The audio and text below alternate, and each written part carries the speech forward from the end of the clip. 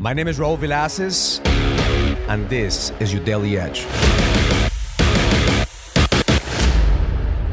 This morning, my morning ritual, I was meditating on what creates motivation. Why is it that most men don't have the motivation, that drive in their lives? What came through is the conversation I had with my mother here in Mexico, and my father passed away 2 years ago, and every single conversation my mother brings on my dad, but only in a positive way.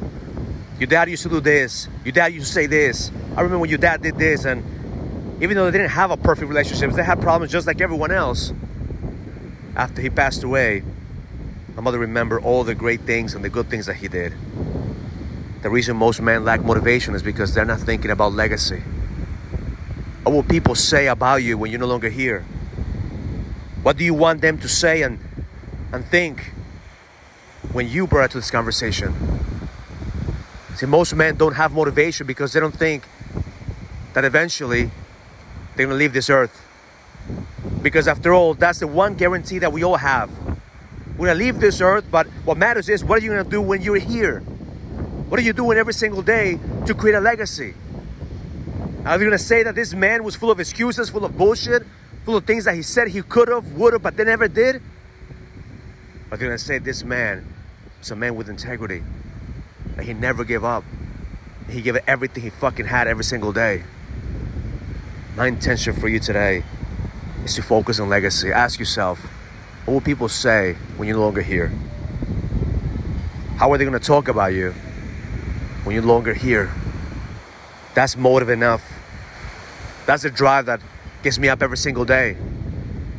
To know that 100 years from now, people are still going to be talking about the Edge.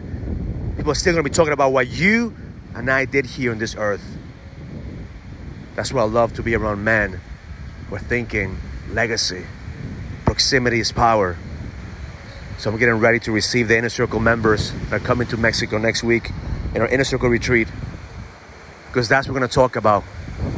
What will people say when you're no longer here? What's the impact that we want to make in this world? I can't wait to see the rest of you at the Leadership Summit, November 14 and 15.